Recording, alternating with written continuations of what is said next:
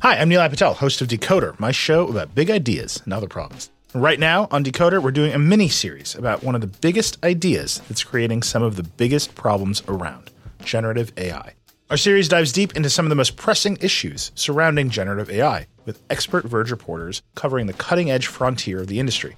How could copyright lawsuits completely upend large language models and image generators? How big a problem is AI-generated misinformation for the 2024 election? And what kind of impact are AI chatbots having on human relationships? Decoder's AI series will help you understand what's going on, why, and where it might go from here. Tune in every Monday and Thursday for new episodes of Decoder, wherever you get your podcasts.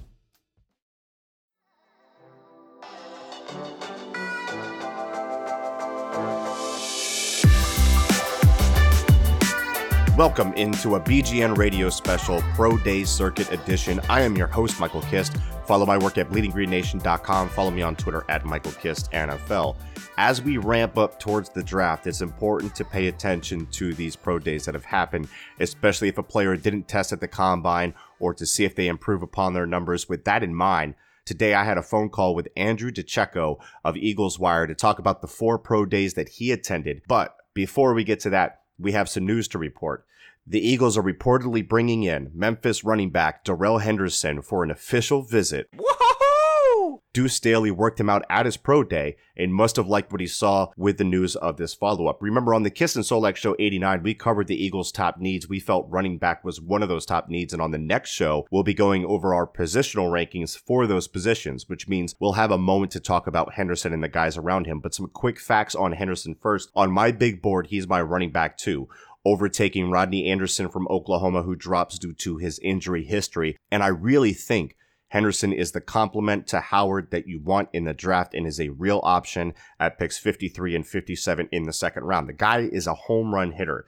Per the Sports Info Solutions 2019 Rookie Handbook, out of the 24 running backs that they scouted for that, none had a higher yards per tote average than his ridiculous 8.9. None had more yards after contact on average than Henderson's whopping 6.0. Also, he led the group in yards per route run with 2.8, which is just ahead of Alabama running back Josh Jacobs, another official visit that we talked about a lot. And that yards per route run is an important stat that brings important context. He's never had more than 25 catches in his 3 years at Memphis, but last year, when his usage increased, he was still sharing time with Tony Pollard, who was playing running back, but also was a former wide receiver for the previous 2 years at Memphis. So those passing snaps got shared between them. So you may look at his stat line for Henderson and say it's not a strength, but I would argue the ability that he's shown as a receiver on tape, not only on the short stuff, but on vertical routes as well, and the efficiency that he's shown to have, show you that you can comfortably project him to heavier use in that role in the NFL, which again is a great compliment to Howard, who struggles in that area other than pass pro. We'll be talking more about Henderson soon, but for now, let's kick it over to the chat with Andrew DiCecco of Eagles Wire to talk about these key pro days. Andrew, how you doing, brother? I'm doing well, Mike. How about yourself? I'm doing real well. First up, Andrew, plug yourself. Tell us about your background, where we can find you on social media, and where we can find all of your excellent work. Yeah, definitely. So I've taken somewhat of an unconventional path into journalism. 2 years ago, a buddy of mine, who's actually written a few books, he contributed to the small site called Sports Talk Philly. He was like, hey, man, you know a lot about football. Do you ever consider giving writing a shot? And I'm like, yeah, I never really considered it. And, I sent the editor some samples and brought me on. Kind of just took off from there. I did an interview with Marcus Johnson, which is actually my first big interview. And it was actually turns out to be his first real interview. So me and him have kind of stayed in touch ever since then. He made the team and everything. So a lot came from that. And then, last summer, I started writing for the Eagles Wire. I responded to a tweet from Teron Davenport looking for a contributor. Kind of just started writing for him. And, I've always been of the belief that when you're given a platform, it's ultimately up to you what you make of it.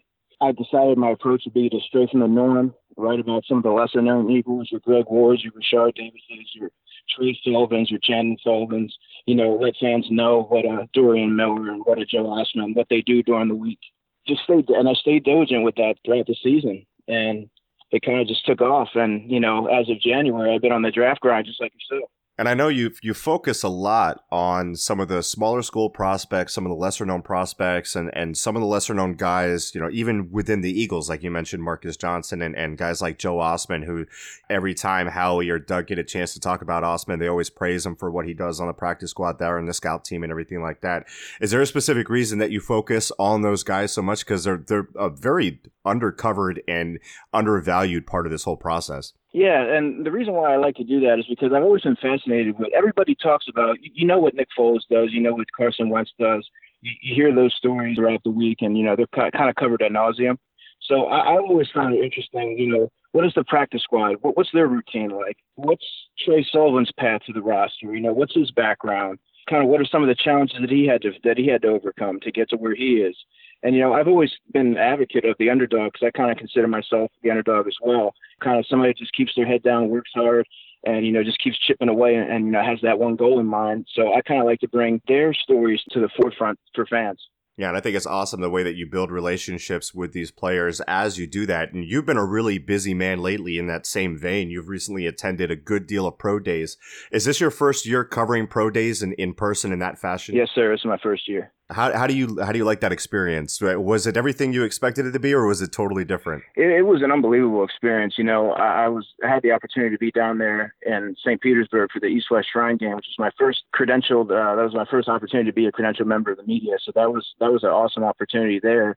And then I kind of reached out to some schools, and they put me on their list for pro days, and I had the opportunity to be have Mike Kay and Matt Lombardo and Emery Hunt take me under their wing throughout the first three. And then when I went to Virginia, I drove from Maryland to Virginia solo, and I did that one. But, it was an unbelievable experience.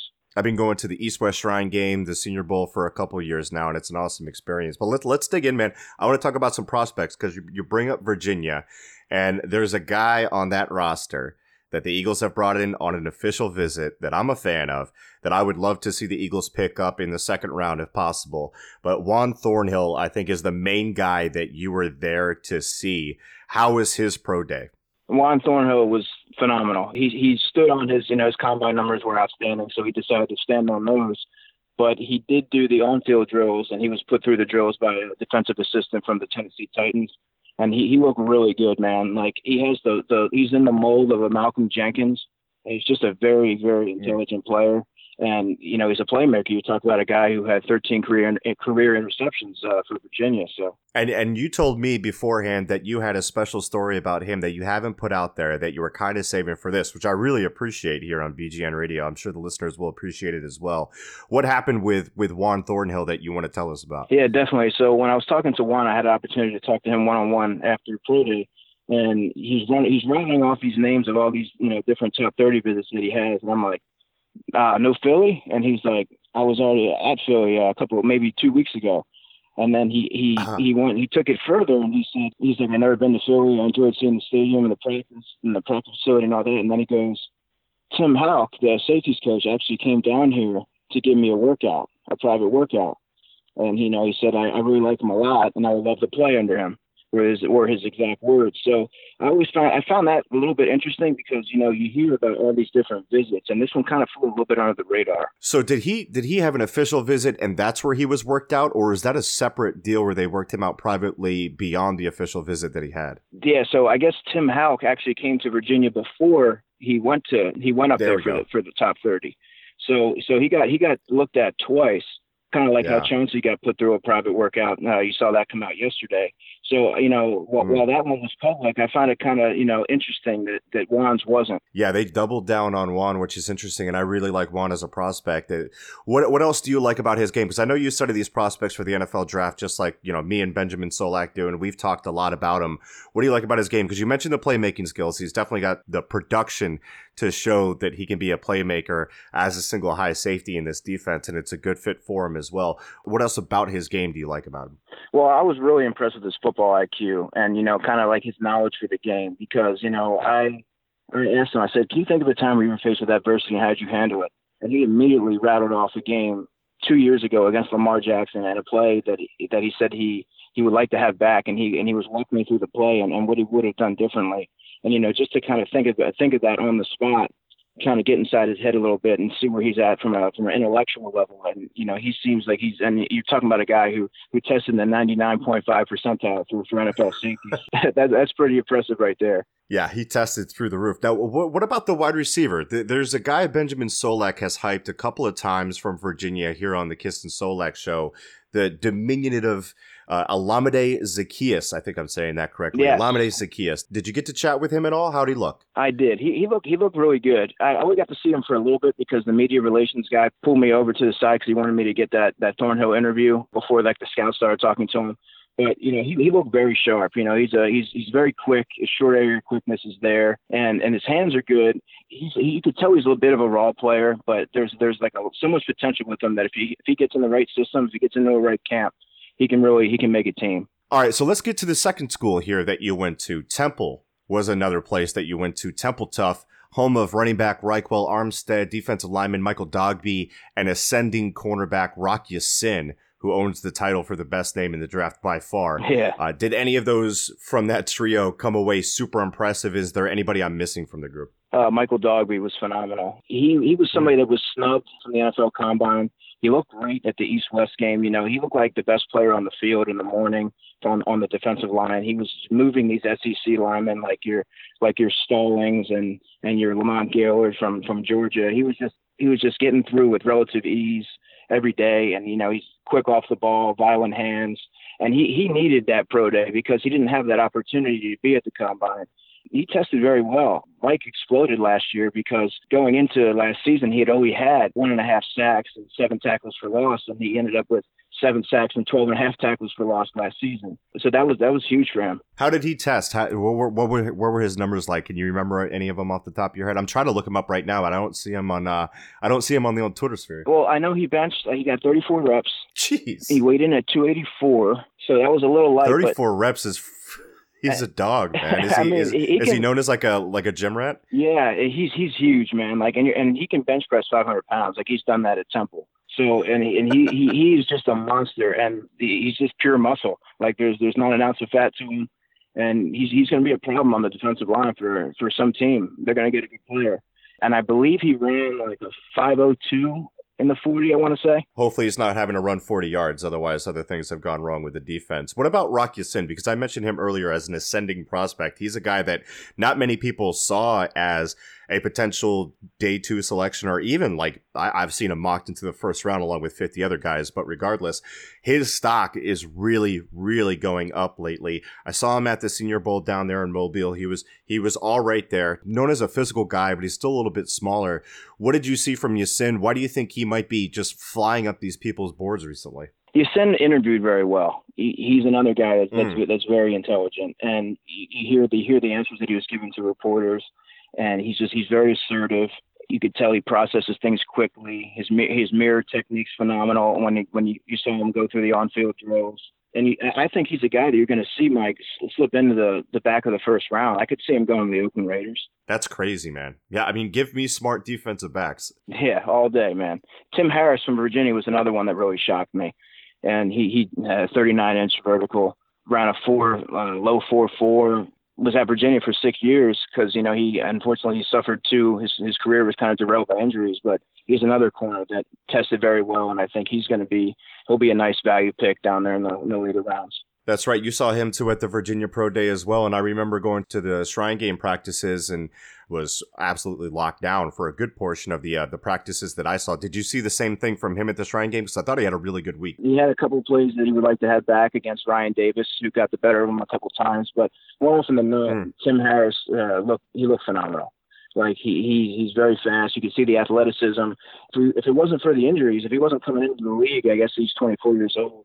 I think that he would be a much higher pick. When he was very highly touted when he went to Virginia. So, you think of a secondary that had him and Juan Thornhill, and it's pretty formidable. Dialing back to Temple for a second before we go to break here, I want to mention Raekwell Armstead. Is he a guy that you're looking for in the day 3 area for the Eagles to add as a complimentary back to Jordan Howard? Or is there someone else outside of all the pro day visits you've done and everything like that you might like for the Eagles in day 3? I like Armstead a lot. He looked great through Deuce Staley put him through his workout. he actually caught the ball a lot better than I thought that he would, and he looked more elusive than I thought that he would. He looked pretty nimble, and he had a solid burst as well. So he's a guy that I would like to see, the Eagles consider in those later rounds. Obviously you and I have kind of went back and forth on Twitter chatting about Ozigbo, and he's another guy that I really like. Very quick feet, good contact balance, he's athletic. He's a bigger back, but he has the tendencies of a smaller back, if that makes sense. Yeah. He can catch the ball, he can get skinny through the hole if need be.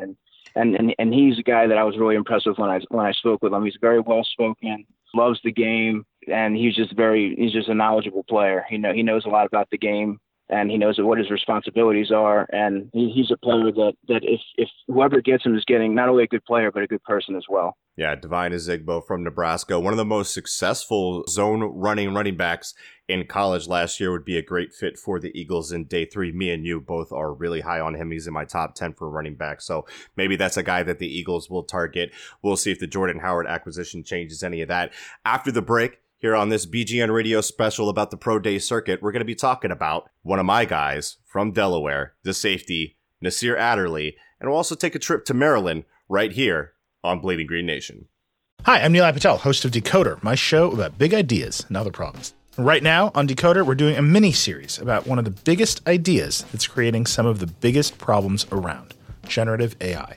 Our series dives deep into some of the most pressing issues surrounding generative AI, with expert Verge reporters covering the cutting-edge frontier of the industry. How could copyright lawsuits completely upend large language models and image generators? How big a problem is AI-generated misinformation for the 2024 election? And what kind of impact are AI chatbots having on human relationships?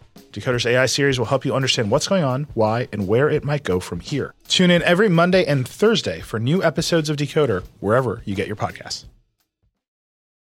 And we are back here on Bleeding Green Nation with Andrew DiCecco from Eagles Wire. We are talking about the Pro Day circuit. Let's not stand on ceremony anymore. Let's talk about my man, a guy that I have a first-round grade on, my safety one. You went to the Delaware Pro Day. You saw Nasir Adderley. He went to run his 40, which we were all very much so awaiting, and he pulled up lame with a hammy, if I'm not mistaken. What happened with Adderley's Pro Day? Does it change the way you view him at all, and did you get to chat with him? It was one of those things where you could feel the energy in the air. I'm going to check in and get my credentials, and I look to my left and you see Eagles safety coach Tim Houck there. I'm like, wow, this is going to be a big story if Houck puts him through his on-field drills.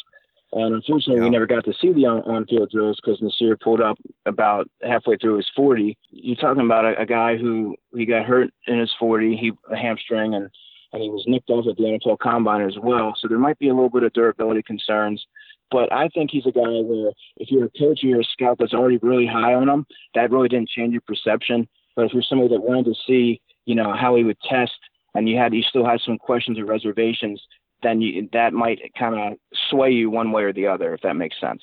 Yeah, no, it does. And I don't have that much of a concern as far as his range goes. However, I did want to see it because I did have a bet with Benjamin Solak that he would hit 4.39 on the dot. I mean, you see the range, but unfortunately he didn't get to do it. But I'm not concerned. I'm one of those people that is a believer in Adderley's game. And like you said, being banged up in the combine and then pulling up lame at the Pro Day, I mean, that doesn't do you a lot of favors. You want to make sure the medicals are all good, and you want to check the history and all that stuff that they did at the Combine with the medical checks where they prod and probe them and all that. But overall, Adderley's game and just the person himself, what do you like about him? I like his competitiveness. You could tell that he was warming up the whole time after that first 40. He's warming up, and you could tell he was angry at the fact that he wasn't able to go, but he got advice to shut it down for the day. He did a very quick media obligation, and then he was gone. So I unfortunately didn't get a chance to speak to him. I like that he's competitive, how he flies around. Probably one of the most versatile defensive backs in the draft. I think that he's one of the rare guys that has the potential to be an all-pro corner as well. I mean, he's just an all-around great player. He has got cornerback history in his past as well. He can play single high safety. He can come down and be a force coming downhill. So I really like his game. Was there anybody else from Delaware? Joe Walker, actually, from Delaware. He spent the first 3 years at Delaware as a quarterback, but he transitioned to wide receiver for his senior season, and he actually led the Bulldogs in yardage. He had 670 and 4 touchdowns. He looked really good. He's about 6'3", I want to say 210. the way he was running routes, you would have thought that he had been a wide receiver his entire career. You know, it kind of reminded me of Joe Webb, a little bit more athletic than Joe Webb, a little bit more polished. So I'm definitely going to check him out. All right, let's go to Maryland. Let's talk about one of the guys that I love this safety class. There's so many guys. I have like 8 players that you could take at the end of round 2, and I wouldn't mind it at all. But one guy that I'm really high on as far as his ceiling especially goes, and the versatility that I think he has if you can develop him as a single high safety from the mental processing aspect, Darnell Savage Jr. from Maryland. Also an official visit for the Eagles. Love that they brought him in. Tell me about Savage, man. So I would say out of all 3 safeties that I had the opportunity to see, I thought that Savage looked the best in transition, in and out of breaks. He looked the most fluid. He had loose hips. So he was somebody that looked tremendous during his on-field drills. Denard Wilson, the defensive backs coach for the Jets, put him through it, and the Bengals assistant coach as well.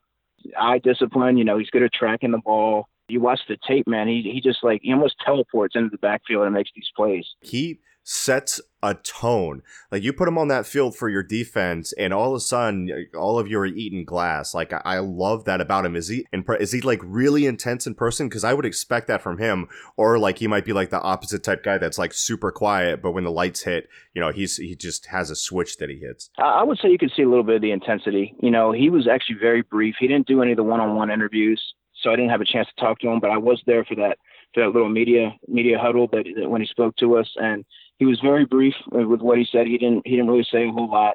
You could tell he was locked in, and that's the kind of player that you want. When the lights come on, like you said, it's game time. It's game on. Is there anybody else from Maryland that you saw there that might entice the Eagles? I know somebody was telling me about an offensive tackle that the Eagles might be interested in, but I haven't been able to check him out yet. Was there anybody else on Maryland that piqued your interest? Yeah, there was actually a few. You and I talked about, I believe it was Derwin Gray. Right. He was one of the offensive tackles. And the other guy, Damian Prince, the right tackle, he looked good as well.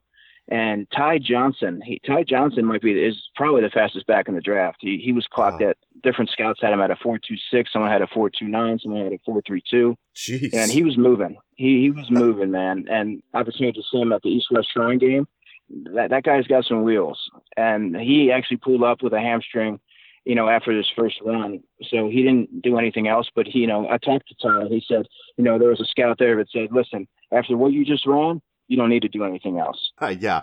And then I would say my guy, Trey Watson, the linebacker.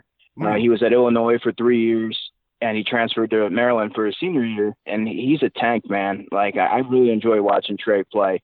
One thing that he told me after pro day that really stuck out to me was, listen, man, I'm not an uber athlete. I don't get by on athleticism. I get by on my football IQ. Get me in a meeting room, put me on the board, put me in front of coaches. He goes, that's where I could really make up ground. I like that a lot. Okay, I'm going to do one last thing with you here. I'm going to make you pick between all of our sons before we get out of here. I want you to, because we've talked a lot about these safeties and great stuff with some of the other players, but let's focus in on these guys that the 2 of them the Eagles have brought in. Adderley, they have not. But I want you to rank Juan Thornhill from Virginia, Nasir Adderley from Delaware, and Darnell Savage Jr. from Maryland on your board. How do you rank them? Okay, so I'm going to go 3, Adderley. Nasir Adderley's 3. Okay. Darnell Savage at 2, and my guy Juan Thornhill as my top safety. I was really impressed with Juan. If you were to put a round grade on Thornhill, like an early, mid to late, what would you put on him? I would put him at right around, anywhere from like 45 to 55. Okay. Top of the second, I would say. Well within reach if the Eagles want him. I think we'll be there. I think a guy like Chauncey Gardner-Johnson, teams are going to be enamored with his versatility, and I think he might be the first safety off the board. But then I think you might see Juan being that second safety off the board. Yeah, I'm super high on Chauncey, and we've been talking about him on the Kist and Solak show. He ended up with a first-round grade for me, the only other safety other than Nasir Adderley that got a first-round grade, super close on my board, those two. And if the Eagles, who brought in Chauncey for an official visit, decided to take him, I would not complain whatsoever. Like you said, I love his versatility. You go back to the 2017 tape, there's free safety film. You go to the 2018 film, there's a lot of nickel tape. He improved his tackling. The major improvement across the board for him as a player. So he would be an exciting player for the Eagles to bring in to shore up the future of that position. But Andrew, man, that is all the time that we have for today. Remind the gentle listeners one more time where they can find you on social media, where they can find your work. Absolutely. So you can check out my work on the Eagles Wire. I have some cool projects that I'm working on, some Path of the Draft articles where I chronicle, 4 or 5 players throughout their draft journey leading up to their big weekend. And you can find me on Twitter. That's ADicecco NFL, ADICECCO NFL. Definitely recommend you following Andrew. He is a grinder. He's putting out good stuff. Thanks for joining us, Andrew. My pleasure, Mike. Thanks for having me.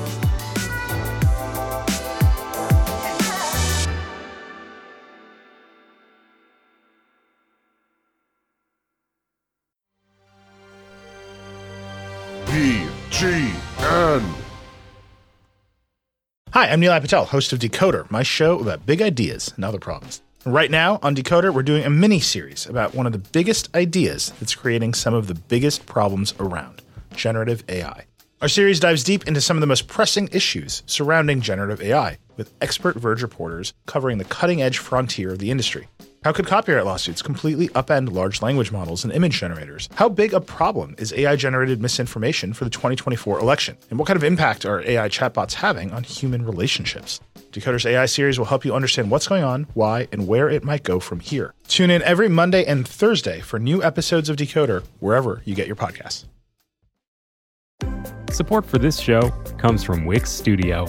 Designers and devs, you might be able to do your thing better on Wix Studio, a web platform with everything you need to deliver bespoke sites hyper-efficiently. Design teams get a ton of smart features that can take the grind out of web creation without it costing per-pixel control. Dev teams, you get a zero-setup, developer-first environment, combined with an AI code assistant and your preferred IDE for rapid deployment. Search Wix Studio today to explore the full range of features.